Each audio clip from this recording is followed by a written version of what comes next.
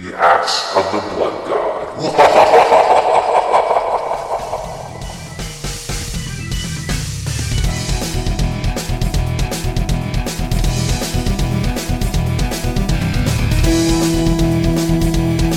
Welcome to another episode of Axe of the Blood God, US Gamer's official RPG podcast. I'm your host, Kat Bailey, and with me today is my loyal co-host, Nadia Oxford. Congratulations, you've been upgraded to co-host. Woohoo, I leveled up.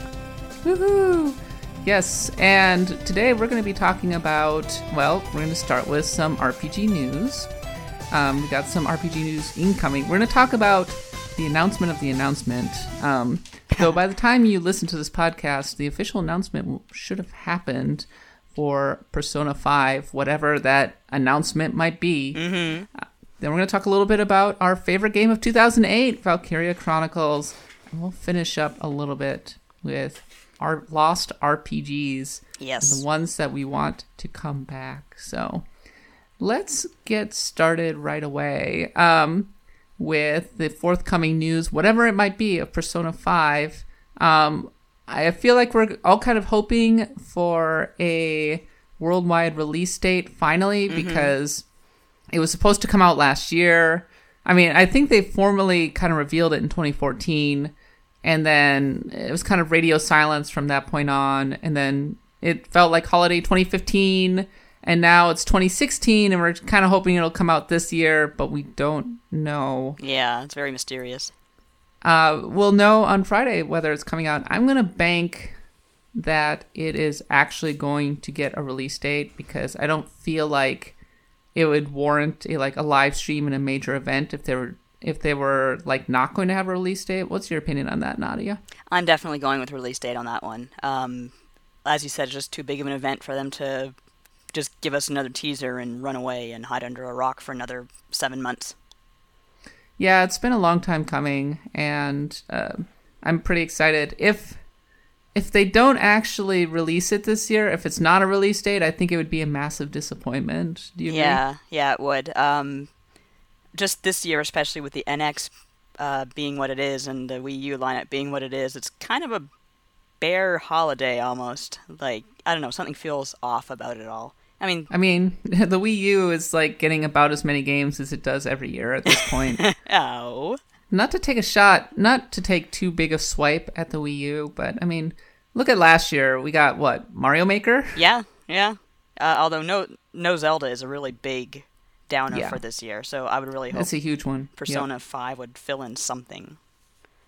Well, I mean, Persona 5 is not a Wii U game, so no, but just that gap, you know what I mean? Like that cultural gap almost. Like Christmas time should be exciting. Well, the Wii U is getting Tokyo Nights? Is that what it's called? Oh, yeah, that thing. I remember it as SMT Cross Fire Emblem. It's coming out in June. Oh, really? It's coming out in June, so, I mean, we're going to have that. A lot of people are skeptical about it because people are going, it's kind of idly. Yeah, it doesn't look quite like Fire Emblem or, like, you know, Persona. I think it would have been a lot more fun if they had actually gone Fire Emblem, if they had put the focus on Fire Emblem rather than, say, like, kind of going full Persona, whatever it is, doing. I'm actually really okay with the idea of playing a Fire Emblem game that's, like, more modern and everyone wears really jazzy clothes. That'd be a lot of fun. Oh, yeah, that would be pretty fun. And they can summon demons. Yes. See, that I can deal with. But we didn't get that game. No, I'm not getting that impression from this game. It's kind of strange. It's a strange idea, or strange execution, but, I mean, I am not inclined to write it off. No, at least I love try the something presentation. new. Like, that's okay. Yeah. I'm okay with that.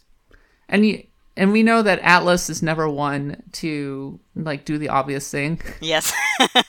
It's kind of their deal. They kind of zig when you expect them to zag. Mm-hmm. But you have not played a Persona game, and I've chastised you about this on the podcast. You have chastised me for that, and the woman I buy my cat food from has chastised me for that. So You're even getting chastised by the cat food person. I am totally getting chastised by the cat food person. I'm getting a dressing down every time I go in to buy kibbles and bits or whatever. I mean, it's understandable because, I mean, when Persona 3 came out in like 2006, I I don't remember how hard it was to get, but it was kind of under the radar as games go. Though it certainly got a nice little groundswell in Talking Time, which is Jeremy Parrish's forum, which is where we were kind of hanging out back then. Yeah. Felt like everybody was talking about it back then. Yeah, they were. I remember that. And then Persona 4 came out and once again got a nice little boost. But I feel like, I mean, it's not like, I don't know, Final Fantasy here in the US where like everybody knows it. But which is hard to imagine, but that's the way it is now. Having said that, Nadia, it's so in your wheelhouse that you gotta play it. You gotta play Persona 4 in particular. I'm actually wondering if, like, I guess I should start with 4, shouldn't I?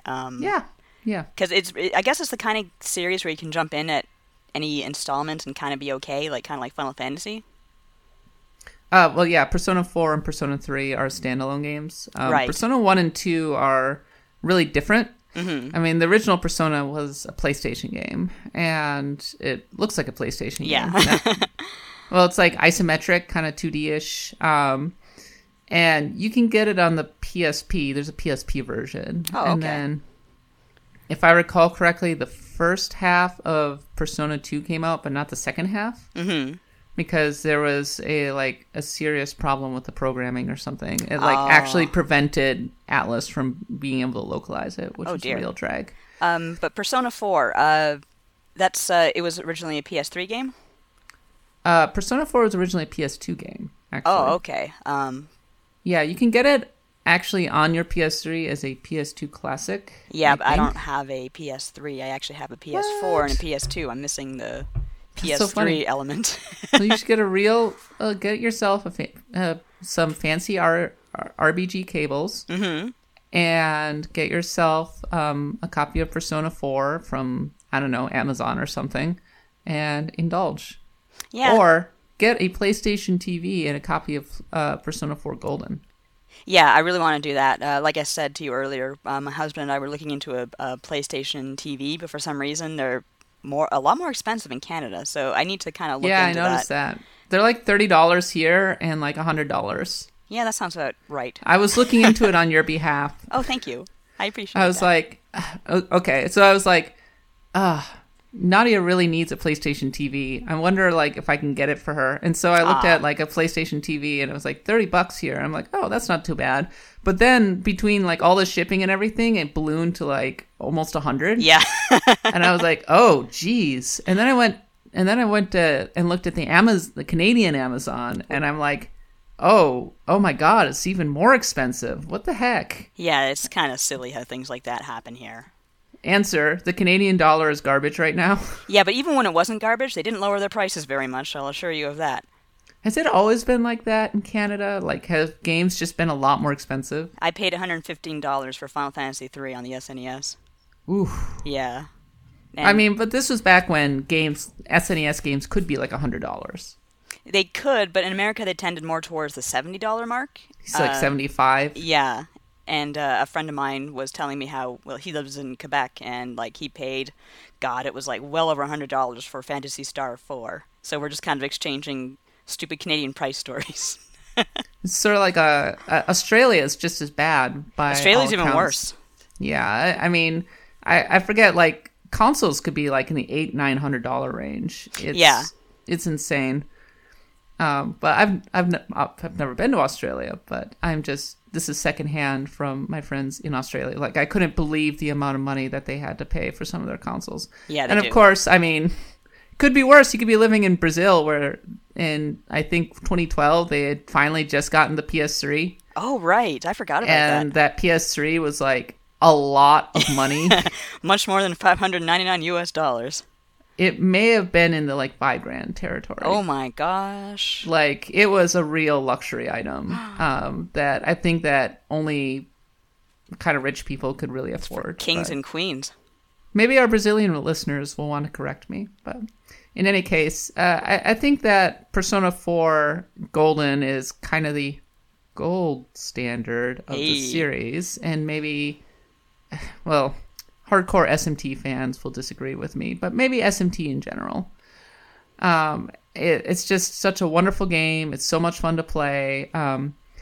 And the PS Vita version, or Persona 4 Golden, brings a lot of really great enhancements to the PS2 game, including like an entire epilogue. They tack on several more months worth of story. Okay, yeah, so like I'm definitely the kind of person who will go for a remake over the classic experience, at least the first time around. So I think I would probably go for Gold. It's also in HD.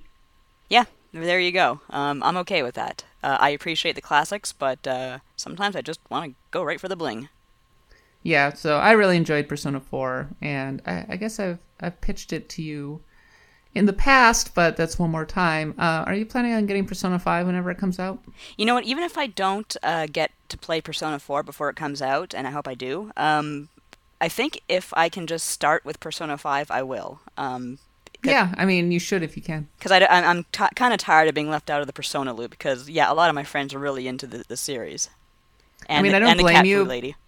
I don't blame you, because it really is a commitment in a lot of ways. I mean, those games can take between like 80, 90 hours. Yeah.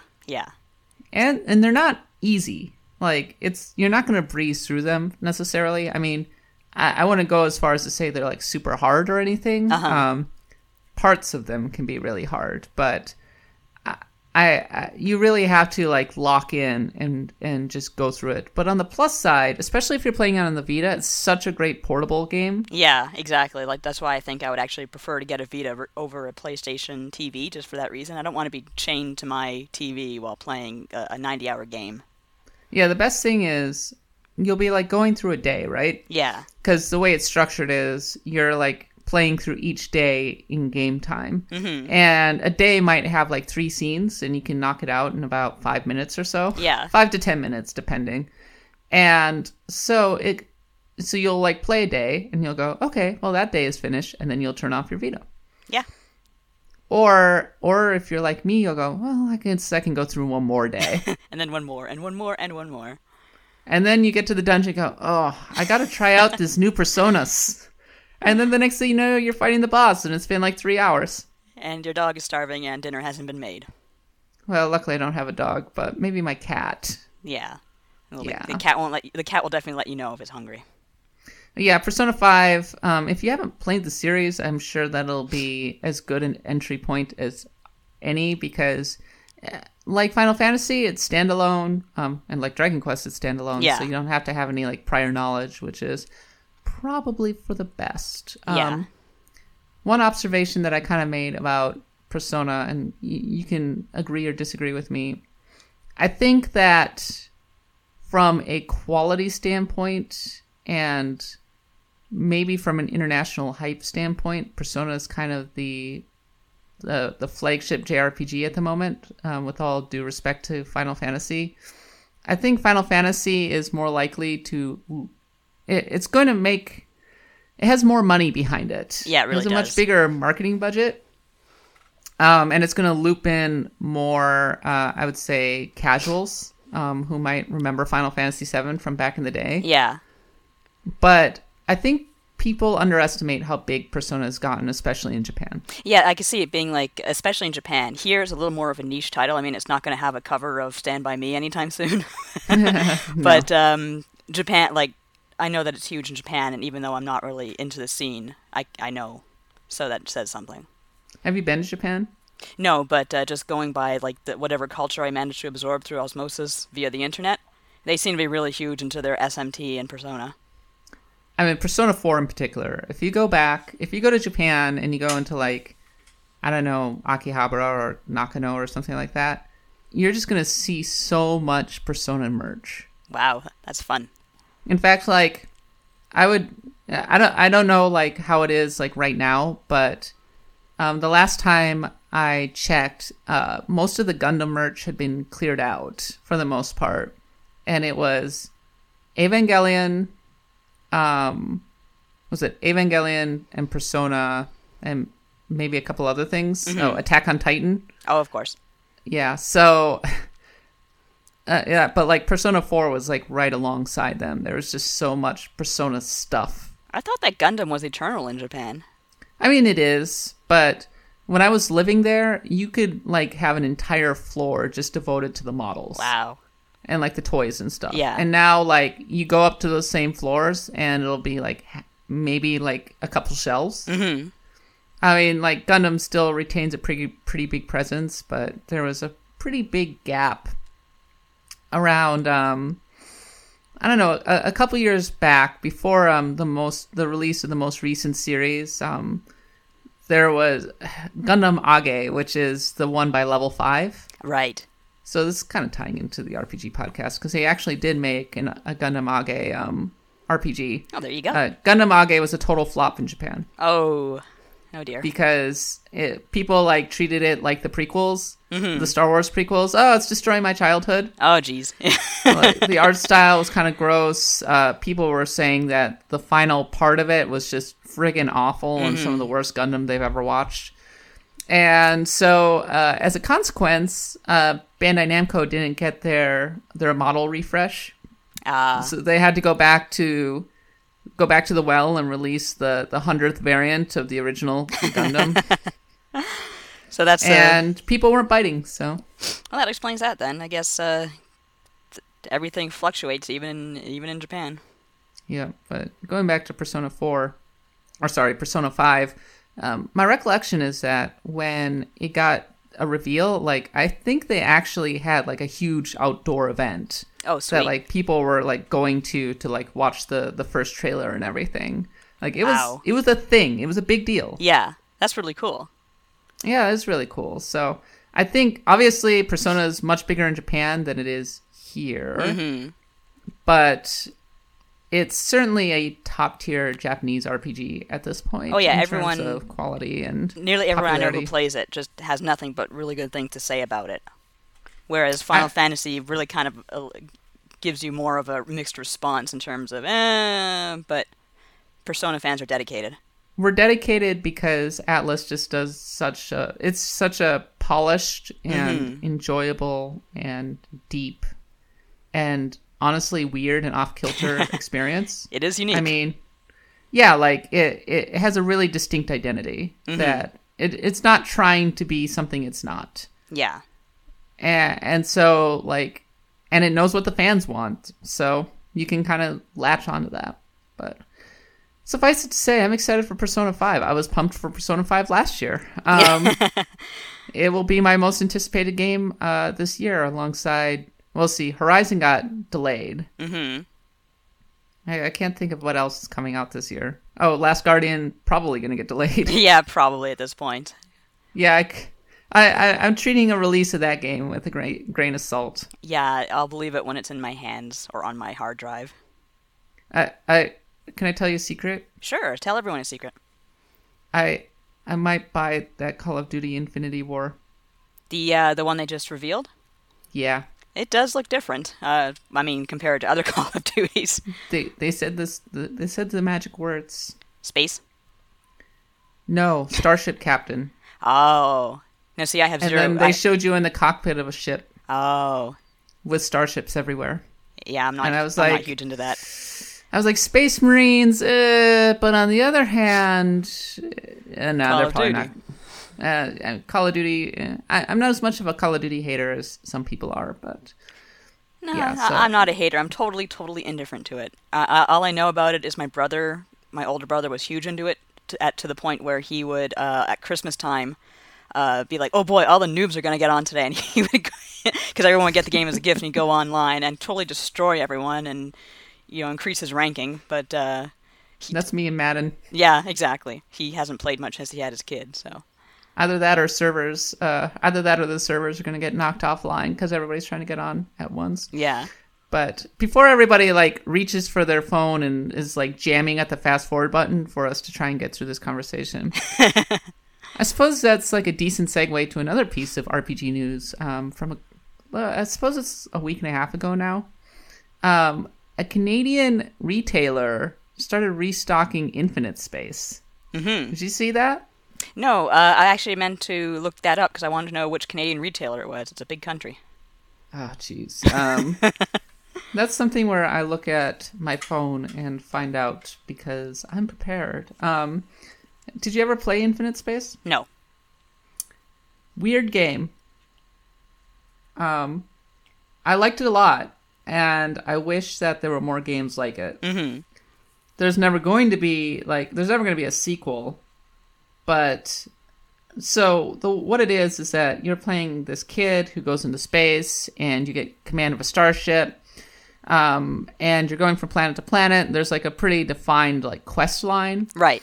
and there's like starship combat, and the way it works is like the two ships are coming toward one another, and like you can shoot like multiple different types of guns, and you need to know when to like raise your shields and that kind of thing. Right. And launch fighters, and then there's also like ground combat, which is this weird like kind of rock paper scissors thing going on, and it's also kind of a visual novel. Right. It's crazy ambitious for a Nintendo DS game. And it probably has no business being on that console. yeah, I think I've heard of it just because I've heard of it being the word ambitious being used around it. Yeah, okay, so it was Video Games Plus that restocked it. Video Games Plus. What city? Do you know? Online? The city of online. I love it. Immediately sold out. Of course, yeah. It sounds like they found some old copies in a warehouse or something and restocked with those. Ah, because beautiful. Sega's certainly not reprinting them. No, of course. But I really wish that somebody would go out and make Infinite Space, like some indie developer would make Infinite Space on like Steam or something. Yeah. Like a game like it. Like that. I can't find games like Infinite Space out there. Yeah, and we need more of the kind of like the Stardew Valleys of the world where you take a great idea and make it far better.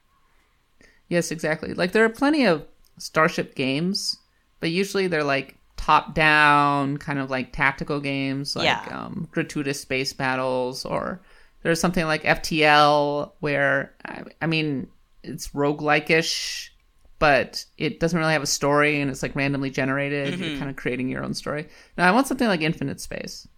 It sounds interesting. I would play it if we got like a remake or a spiritual successor to it.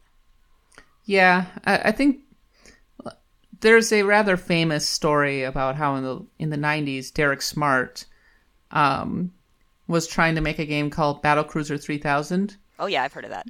Yeah, it's kind of an infamous story because he got into one of the biggest and like craziest flame wars in like internet history over that game. And when it did actually come out, it was, well, kind of unfinished and pretty buggy and like had a lot of issues because he went completely over the top with like all the promises. Like, you're going to be able to go to planets. You're going to be able to do this and huge galaxy. Mm-hmm. This all in the late 90s. Oh, no, not happening.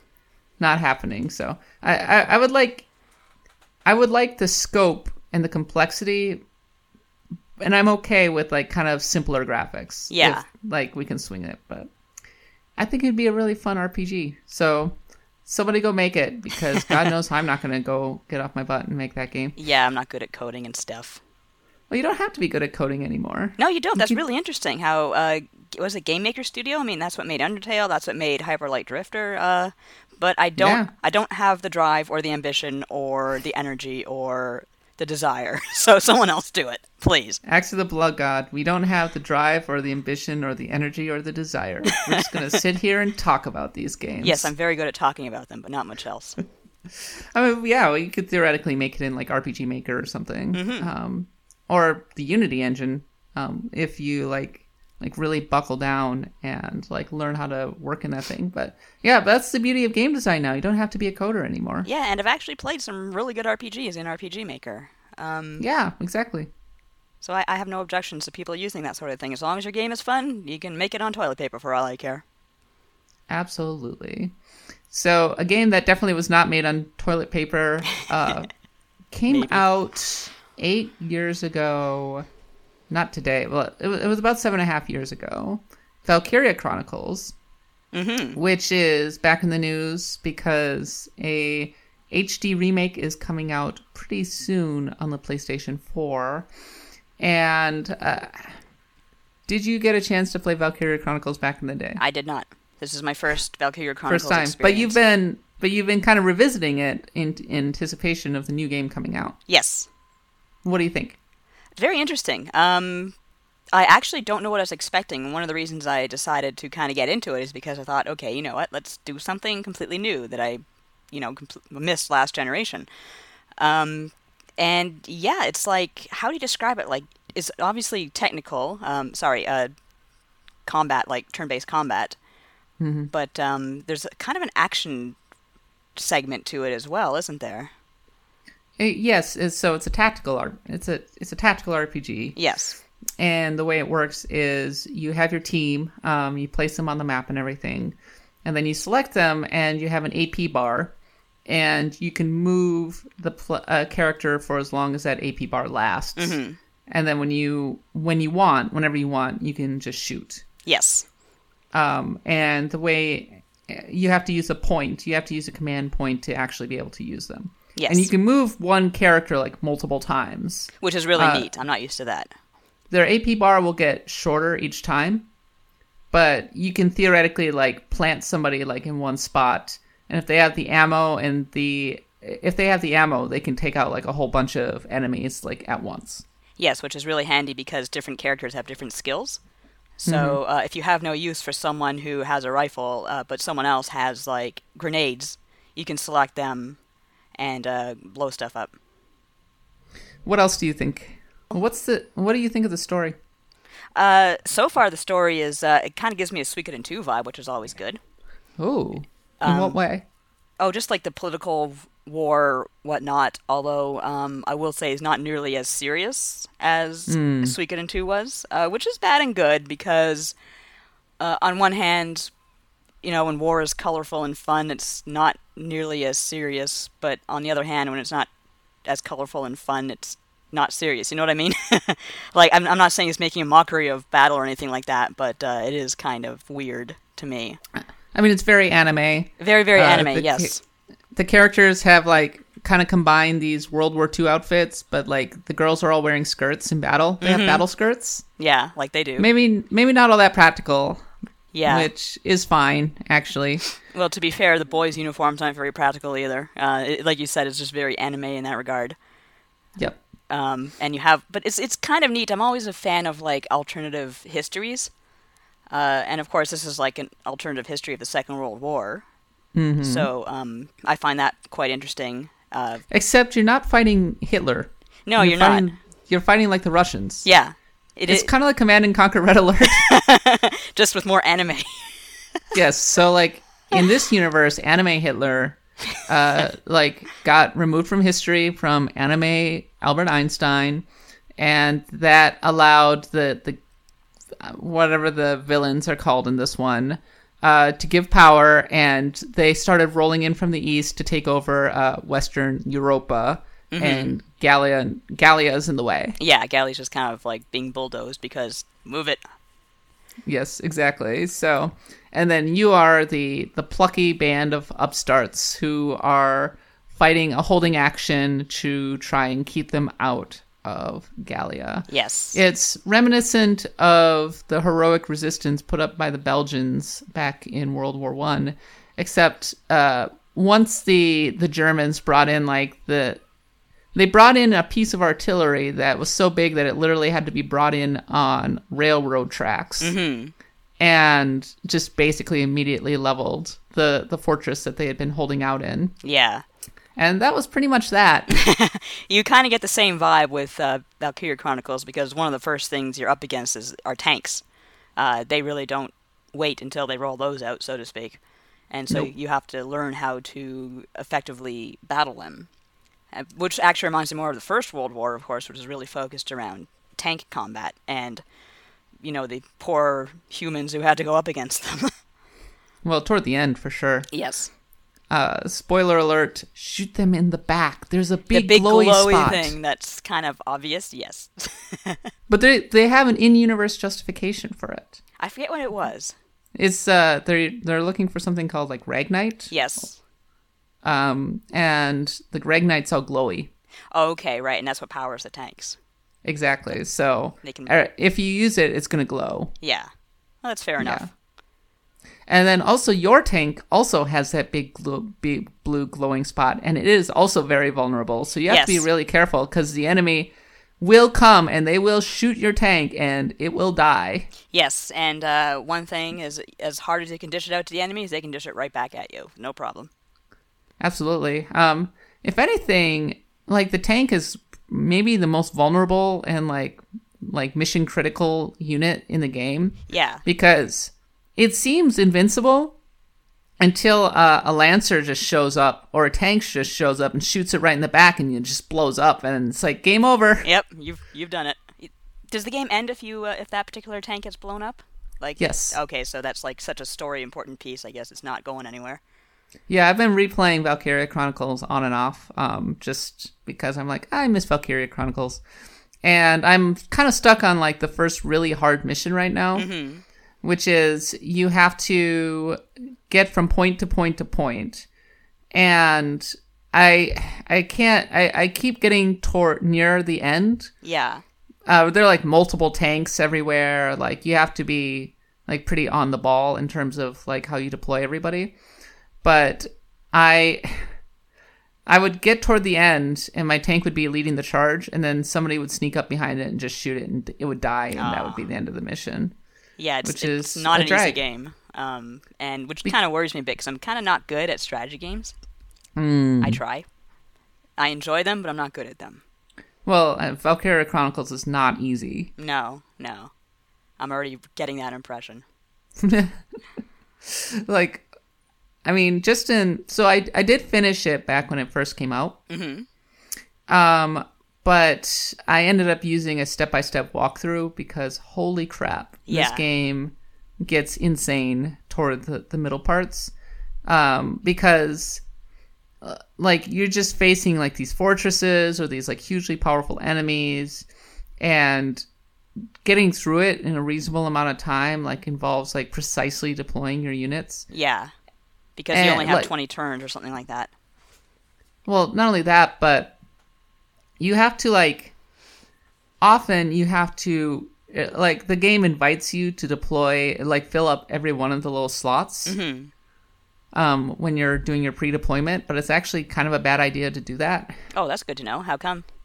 Because when you capture a base, it's easier to just then call in somebody later. Right. Rather than sending them away and then calling them back. So that's good to know. That's how you can get your characters across the field really fast. And then also knowing the right mix of units to put in onto the map at any given time. It's like, okay, well there are 3 spots where I can deploy my units, and I want a couple scouts here, and I want a sniper here, and I need a lancer here, and I don't want anything else. And then I can move through this map in phases. Yeah. Yeah. And there's also some tough bosses in this game. Really tough bosses. Yeah. So if I say Selvaria, I think a lot of Valkyria Chronicles fans will be like, oof, yeah. Yeah. But still, I think it's held up. Upon my replaying it on PC, I think it's held up. Yeah, like I said, it's my first time playing it, and it's a pretty high quality game. I can see why people still revere it, as it were. That said, I'm not going to be scared to use a walkthrough when I need it. No, I wouldn't be scared of it, because as much fun as the actual campaign is, I think that the story is equally a treat in this game, which I don't say as much. I don't say that as much about a lot of RPGs. I was reflecting recently, actually, that I like The Witcher 3. I have a lot of respect for The Witcher 3, but the story kind of bores me. I don't know. It's a well-written story and everything. It's fine, but just watching the cutscenes kind of put me to sleep. Yeah. Whereas I'm really enjoying Dark Souls 3 because the story is practically non-existent. Yeah, it's just there is a story, but you have to go looking for it. Exactly. And I kind of prefer that. But Valkyria Chronicles, I really got engaged with the characters right away, even though they're kind of anime archetypes, right? Yeah, they are a little bit, but I do like the fact that the story is kind of doled out in little small amounts. You know what I mean? Maybe that'll change as I get deeper into the game, but so far the little kind of minuscule chapters They talk a bit, and then like you go back to the book, and then you open up the next chapter, and they talk a little bit more. You go fight. It's paced well, I think. The scenes are presented as a reward. Yes. Not as a mandatory thing. Yeah. So if you want to watch them, you can. Yes. I mean, some of the scenes are mandatory, but there are a lot of optional things. And then you can do things like, there's a newspaper reporter, and she'll like she's like writing a book, and she'll put out like newspaper reports, which are kind of fun. And then there's like an entire optional like scene where like they do the beach episode. Of course. Where they all go to the beach. Gotta have a beach episode. Essentially, you're watching an entire anime series with each chapter being like an episode. Uh-huh. And it's good stuff. I like it. I mean, yes, it's very anime, but in a way that's kind of like comforting and fun. Yeah, exactly. It's kind of self-aware and not silly as a result. It's very... It just wants to show you a good time, even though it's war and everyone's dying. It's a fun war. And it obviously has like the kind of cliche anime tearjerker moments, but I'm not gonna lie, I got a little teary at a particular moment. I think a lot of people know what I'm talking about. So it does have that power mostly because even though the characters are kind of cliche in their own way, they're fun. Mm-hmm. Like I became kind of emotionally invested in the cast, like right away, and I like cared about them, and that's obviously a huge step. And in fact, Valkyria Chronicles is like particularly well regarded because even though you're like squad 7, like you don't actually get to see any story scenes with most of the cast on your roster. Mm-hmm. They all have like really distinct personalities. Yeah, they do, especially when you're recruiting them, and like it's like, nice to meet you, I guess. And then you have like the other ones who are like, hi, I'm gonna do my best for you, and it's really cute in that regard. Or the sniper who's like, I will kill you. Yes. Just stay the hell away from me, murder. Yeah, so far the snipers I've met are all a little bit strange, but I guess that's not surprising. Shockingly, snipers are weird. Yeah. Who would know? But if you look at their like likes and dislikes, mm-hmm. like some of them like some of them are bisexual and like both boys and girls, or like they have like allergies, or they have a particular or they have a particular hobby. Like, all of them had lives before the war. That's, like, a major theme throughout the game. Yeah, it is. I've noticed. And they want to go back to them, obviously. Yeah, they want to go back to whatever their livelihoods were, because it's it's a citizen army. Like, everybody gets called up mm-hmm. because it's such a small country. Yeah. And, like, some of them hate each other. Like, they don't want to be around each other, or they're, like, completely in love with one another. Yeah, it's a little bit Fire Emblem-ish in that regard. Yeah, so if you, like, put them, like, say, if you put a character who doesn't like boys around boys, like, they'll get a debuff. Yeah. Yeah, so you have to be, like, pretty conscientious about how you use the terrain and stuff. Yeah, I noticed there's a personality trait specifically called man-hater. Yes. And one of my recruits is, like, fancies women and is a total man-hater. Yes. Oh, who are your favorite characters so far? Oh, I haven't really, like, sussed them out yet, but I will definitely get back to you on that one. Edie, I don't know if you noticed Edie, but Edie, like, actually developed her own fan base in Japan. Which class is she? She is a machine gunner. Oh, really? I'll have to keep an eye out for her. Yeah, and she's, like, shock an idol singer. Or wannabe idol singer. And she's kind of harsh or whatever. Mm-hmm. For whatever reason, she just immediately developed a fan base in Japan, and so Sega responded by releasing DLC that like specifically starred her. Oh, that's fun. The Edie detachment. And then I think her younger sister maybe shows up in Valkyria Chronicles 2, which is an excuse for Edie herself to show up. Mm-hmm. Yeah, Edie became very popular, to maybe the chagrin of some fans who are like, oh, for God's sake, of course the idol singer became super popular. Yeah. Another piece of trivia, which is kind of self-serving, but I don't care.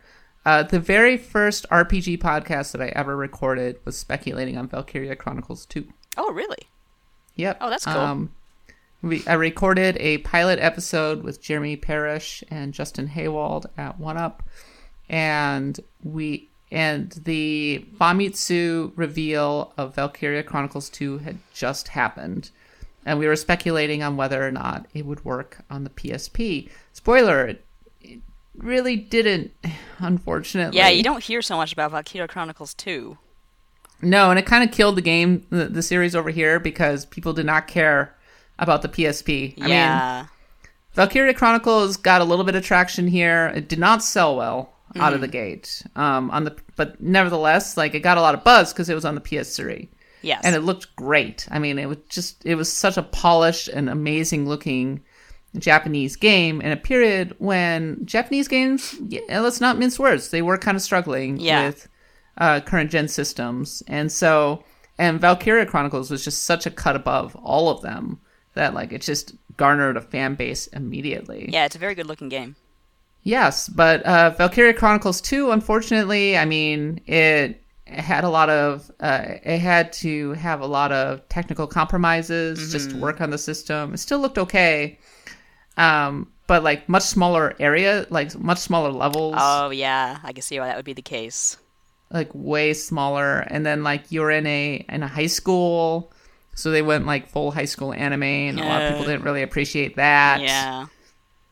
And so it was kind of a drag. And then Valkyria Chronicles 3 came out also on the PS3, and it was kind of reviewed as a return to form for the series. And it was in a lot of ways. Still had the technical compromises, but I thought, yeah, this is a good game, right? Yeah. I liked it better than Valkyria Chronicles 2. It's kind of a Dirty Dozen style adventure. Like, you get a team of misfits. Oh, that's cool. Versus squeaky clean Squad 7. Yeah. Yes, but it never even came out here because by the time Valkyria Chronicles 3 came out, like, the PSP was dead. Yeah, that's really too bad. R.I.P. R.I.P. Yep. And now we're getting a new Valkyria thing. Yes, we are. I don't know what it is. It's some kind of... I can't even really describe it. It's not a tactical RPG, though. Yeah, if I click with this one, and so far so good, same here. So, overall impressions of Valkyria Chronicles so far? Definitely a pretty high-tier turn-based strategy game. I can see why it's remained on like the lips of so many strategy game fans over the years. No complaints there. Yeah, I have a lot of love for their Valkyria Chronicles, and always will, because, well, first of all, I'm a sucker for like just military history and that kind of thing. Mm-hmm. And second of all, I mean, it's just a phenomenally well-made anime RPG with a good on the tactics side and good on the story side, and also really frickin' hard. Yes, it is very hard, but it's solid all around. All right, so the last thing we're going to talk about really quickly. So Valkyria Chronicles, we thought it was gone, but then it came back, in part because the PC version managed to get a lot of traction, at least from what I've been able to see. But there are plenty of other beloved properties in the RPG space that have kind of gone missing. And I was kind of wondering, like, what you would like to see come back, Nadia, like, to be able to kind of get like a new lease on life, like Valkyria Chronicles. I would really like to see a new traditional Secret of Mana game. And what I mean by traditional is something in the vein of the very first quote-unquote Secret of Mana, Seiken Densetsu 2. I mean, even like Final Fantasy Adventure was the same idea, just where you, that quote-unquote Zelda clone, where you go across an overworld, beat up enemies, use some magic, maybe fly on some mana beasts, and I find modern mana games just try to always have a gimmick or something like that. Like, I actually downloaded Legend of Mana, which I never played, and I got bored really quickly. That was the PlayStation one. Yes, I downloaded it on my PSP, but it was just like, build a world, and it's like, I don't care about building a world. That's not why I play Secret of Mana. Yeah, it really confused me, like, when it first came out, I was like, the Mana games, I've heard of those. I think I'll pick this one up for the PlayStation. But then I read some reviews and I was like, what? Building? Huh? Yeah, This doesn't sound like anything that I want to play. And when you do fight, it's so slow and tedious and just opposite of everything that Secret of Mana was, and even Seiken Densetsu 3, which is quote unquote Secret of Mana 2. That was a gorgeous, gorgeous game for the SNES. But even that was, I don't know, something about the first game just really just strikes a chord in my heart. But even so, I'll take whatever I can get as long as I can beat stuff up without any limitations, without having to stop and look at real estate or whatever. So Mana does exist in one form. It recently kind of returned to iOS and Android, and there was also a Vita version. Mm-hmm. Was it released here as Final Fantasy Adventure? Yes, Adventures in Mana for iOS. Yes. I think I actually wrote about that on US Gamer, and Yeah. I actually enjoyed that very much. I guess I would have preferred a release that uses a traditional controller like the Vita release, but I don't think that's happening here. No, I don't think so. But in general, I really enjoyed myself, and that's why it kind of struck me, hey, you know what I'd really like to see? Just a Mana game with good music, decent graphics, a cheesy but fun story about a huge-ass tree, and that's it. Just something chopped down, traditional, and fun.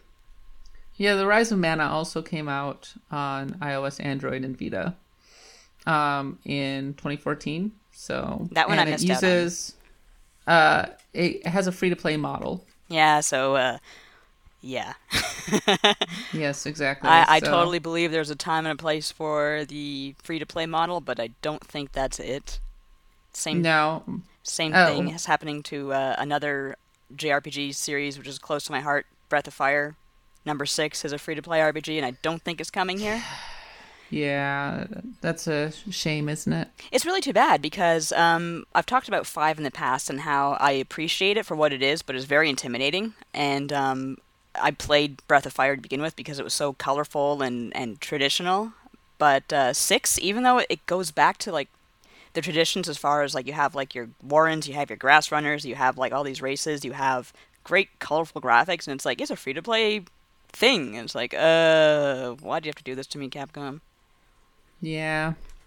Well, I mean, Valkyrie Profile is also coming back as a mobile game. Free-to-play? I think so. Yeah. It actually doesn't look terrible. It looks kind of relatively faithful to the original game in that, at least from the battle system standpoint. Because if you're not familiar with it, you got the 4 characters. Each one is mapped to a button on the controller, in this case a touchscreen, and you go through the combos, and you break the enemy's guard and try to get it so that you get a super attack, and then you use that super attack multiple times to knock them down. And you see Lenneth using the Nibelung Valesti and all that stuff. Yeah. But it seems like the dungeon crawling aspect is not there. I saw the gameplay trailer that I saw had a map, a mini map where you would go from point to point, and it looks like you fight some enemies. Yeah. Fairly typical of an iOS quote unquote RPG. And it's I'm not against these sort of things at all, but I just kind of wish that we'd get traditional games alongside them. I mean, I think Nintendo is taking the right approach in that regard. Here's our mobile our mobile game, and here's our full blown, game in the same franchise. You know what I mean? They're kind of pairing them up so that people get more interested in the full experience, quote unquote. But as far as Breath of Fire goes, it's you got mobile or you got nothing. Yeah, pretty much. I mean, and that's how it goes for these kind of second tier RPGs, unfortunately. The one thing that's kind of giving me hope is I thought Valkyrie Profile was dead and buried, especially last year when we were reading the eulogy for Tri-Ace, which we thought had gone full mobile. Mm-hmm. But Tri-Ace is kind of back. Yeah. And they're working on Star Ocean right now. And with hope, and the producer of Star Ocean even said that he had a pitch document for Valkyrie Profile 3 on his computer. Oh, nice. Yeah, so I'm kind of hoping that if the iOS version of Valkyrie Profile is a success, that they might go, well, there's enough interest in Valkyrie Profile for you to make Valkyrie Profile 3. So you're going to put it on iOS, right? That's really the best thing you can hope for in terms of like resurrecting old properties. I think that some developers, especially like traditional game developers, are realizing that mobile is not the easy money it once was. So, oh God, no! There's so many games out there that you're just going to get lost in the mix. So I think they might be starting to lose interest in automatically bringing everything that from our childhoods over to mobile, and maybe they'll go back to saying, "Hey, how about a full-blown game?" Because there's people who are really nostalgic for this sort of thing. Make a sequel and put it on Steam. Yeah. Put the original Valkyrie Profile on Steam because, or not Steam, or at least on PlayStation Network, because Valkyrie Profile got re-released on the PSP alongside Somaria when Somaria came out on PlayStation 2. But otherwise, like, Valkyrie Profile's been pretty hard to find, actually. It never got a PlayStation Classics re-release, unfortunately, and it hasn't popped up anywhere else. So it's always been kind of rare, kind of hard to find. Yeah. And unfortunately, that looks to continue to be the case. In fact, I've been thinking about going on Amazon and just getting the discs, because the discs you can get for an okay price. Yeah. If you try to get like the full-on jewel case, you're going to have a little harder time, because I've been in the mood to play it lately. Yeah. So Good luck with that. Yeah, well, thank you. I will. Any other RPGs series that you wouldn't mind seeing resurrected? Well, earlier I mentioned Suikoden. That's always one that should come back. Like oh God, it's painful to even think about.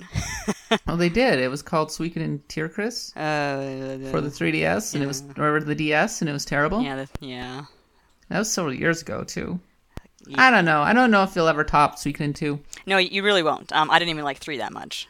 No, I didn't like 3 when I was playing it. Yeah. I have it on my, I have the PlayStation 2 version, and it was like, oh, this is much uglier than 2, unfortunately. It is, and not only that, I actually played 3 just after coming off Dragon Quest 8. Ooh, so that was a bit of a that's drop. rough. Yeah. It had a gorgeous opening movie, though. But beyond that, just look that up on YouTube, and you've got your Suikoden 3 experience. Unfortunately, 3 was kind of the last real Suikoden, because the creator dropped out of the series after that. Yeah. And that was that. Suikoden 5 has its defenders. Suikoden 4, not so much. Suikoden 4, I have a friend who who once said she tried to play it, and she was like, I can't play this game anymore because it looks like when the main character is running, he took a dump in his pants. And I just never forgot that. So, Suikoden, when you're running, you take a dump in your pants. Yeah. On the Western side, I wouldn't mind KOTOR coming back, as long as we're recording on May the 4th. Yeah, be with you. Thank you. You can always count on me. Yes. I wouldn't mind KOTOR coming back, because we kind of got that with Star Wars The Old Republic, but it's not the same. Yeah, and I never had a chance to play KOTOR. Yeah, no, KOTOR is a classic. Yeah. You can get it on Steam. You can get it on iOS, for God's sake. It's it's everywhere. Yeah, I bet there's some sweet mods out there. I'm actually, man, now I'm going to go on the ModDB and see if there's anything that will really greatly enhance the visuals. I bet there totally are. Probably yes, but you have to look for it amongst all the mods of play naked characters or turn on lightsabers into penises or something stupid. You know me. Naked characters and never mind. But no, the reason I want a Knights of the Old Republic over playing Star Wars The Old Republic is because I liked having the party building. I liked having the NPCs that you would slowly but surely get to know over the course of the entire game. Mm-hmm. It's designed as a classical RPG, and it doesn't have its basis in being an MMORPG, so yeah, I don't want the command bar stuff.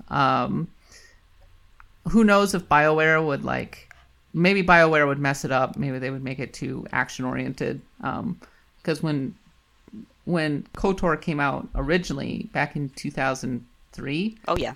This was BioWare kind of at its height. Yeah. So I wouldn't necessarily trust them to, do right by it, which is maybe a little cynical and mean. I mean, I did like Dragon Age Inquisition, mm-hmm. but they're trending toward not very deep, flashy but not very deep kind of RPGs is disappointing. I can understand that sentiment. So little birdies tell me that Mass Effect Andromeda is looking good. Oh, so that's good to know. Yeah, so we'll see how that one turns out. But in any case, I don't know. Hopefully, hopefully we get some old favorites. But at the same time, I'm also always open to new games. Yes, it's okay to innovate and come up with new and interesting RPGs. I mean, last year it wasn't necessarily an RPG, but SteamWorld Heist was awesome. Oh yeah, that was an amazing game, and there's DLC coming out, if I'm not mistaken. Yes, exactly. And I'm looking forward to that. But mostly I hate original. But most of the time I hate original ideas, and I just want stuff that makes me comfortable.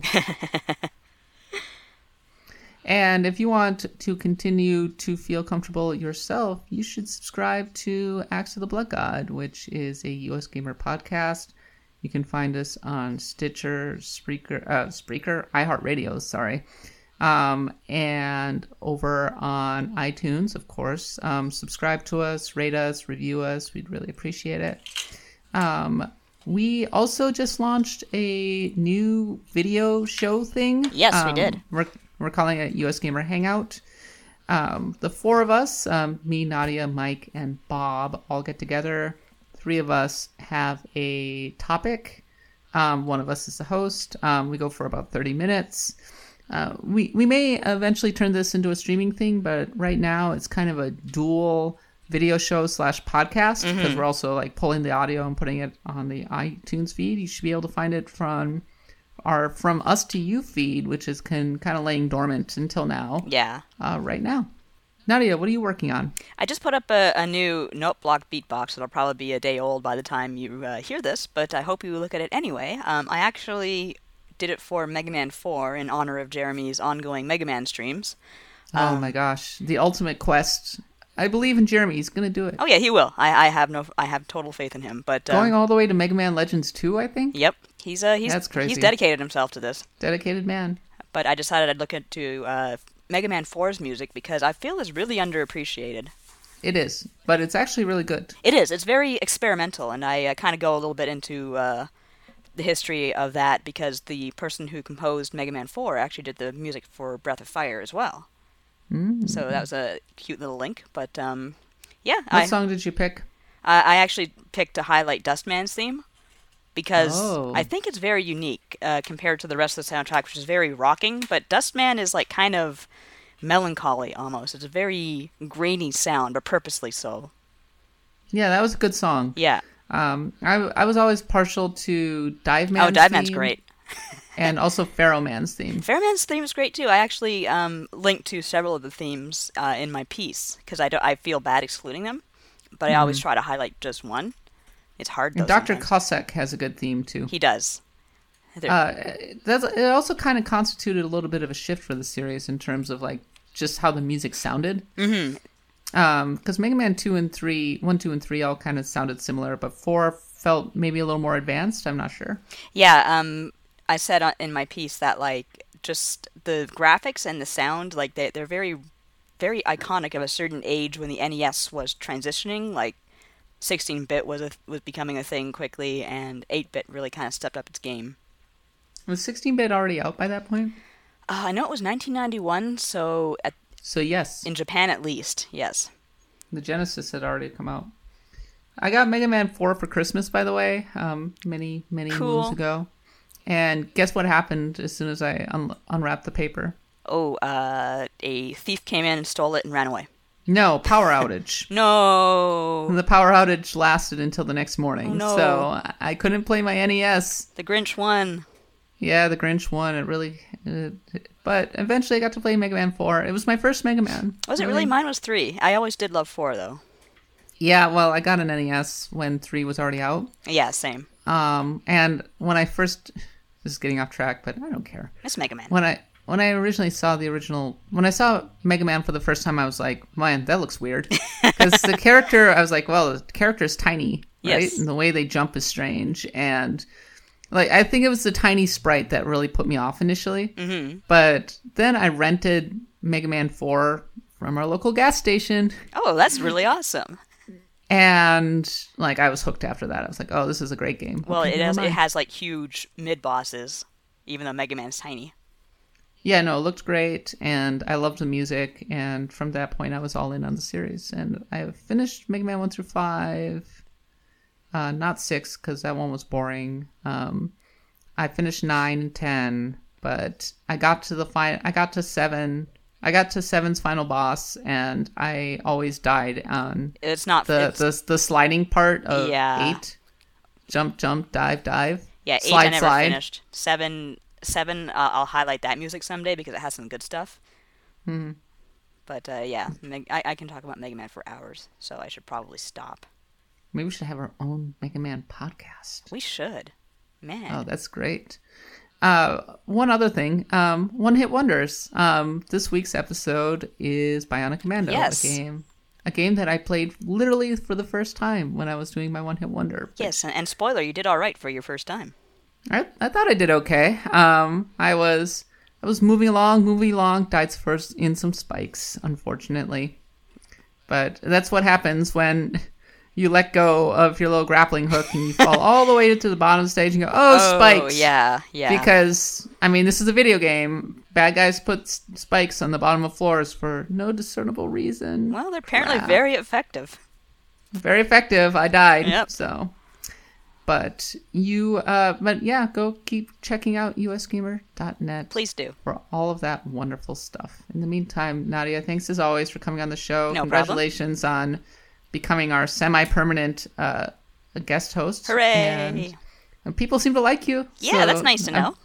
Been getting lots of nice comments, which is really nice. Oh, that's so sweet. Thank you, everybody. I really enjoy talking about games. And if you want to keep on listening, I'll keep on jabbering. Yep, you can find Nadia on Twitter at Nadia Oxford. You can find me on Twitter at @the_catbot. If you have any questions or comments, send an email to cat.bailey@usgamer.net, and we may read your email on the show. Yes. But for now, I've been Cat Bailey, as well as Nadia Oxford. Thanks for coming on the show. And until next time, happy adventuring. See you later.